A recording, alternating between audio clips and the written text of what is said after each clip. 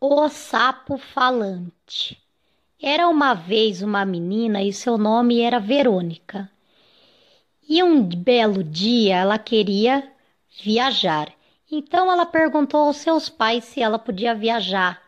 Aí eles disseram por quê, né? Ela falou porque todos os meus amigos estão viajando. Aí eles falaram sim, claro, Verônica, você pode. Aí então a família de Verônica foi viajar para uma praia, né? E lá na praia a Verônica conheceu um sapo falante chamado Moacir. E ele perguntou a ela, né, pulando e saltando, se ela queria ser amiga dele. E ela, quando viu aquele sapo, saiu correndo e gritando pela orla: "Ah, socorro, um sapo!" Horas mais tarde, o sapo novamente perguntou a ela: "Olá, menininha, você quer ser minha amiga?" E ela: "Ai, um sapo!" E saiu correndo para dentro do hotel.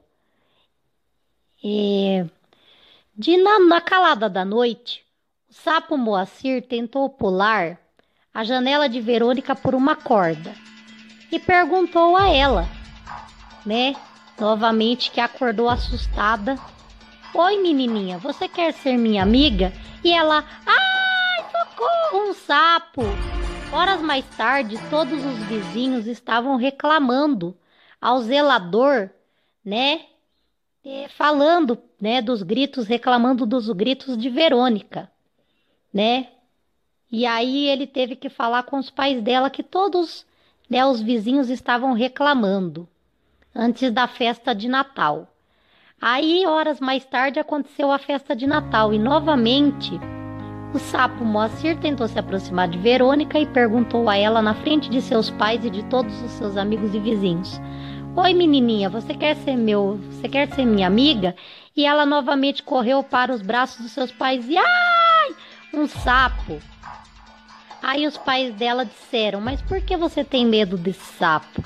"Ai, pai, ai, mãe, porque ele é muito feio, né?" Respondeu ela a pergunta de seu pai. Aí ele disse: mas as pessoas feias é que são as mais bacanas do mundo, porque as mais bonitas sempre são as mais traiçoeiras. E veja como ele é legal. Aí ela disse: "Verdade, papai.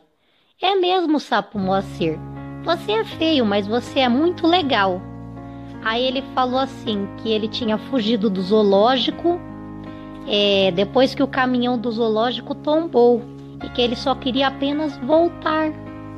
Aí Verônica, no outro dia, juntamente com seus pais, falou assim, agora, né, que a viagem acabou e eles pediram ela pediu aos seus pais, ela falou: "Mãe, pai, a gente pode levar o sapo Moacir até o zoológico?"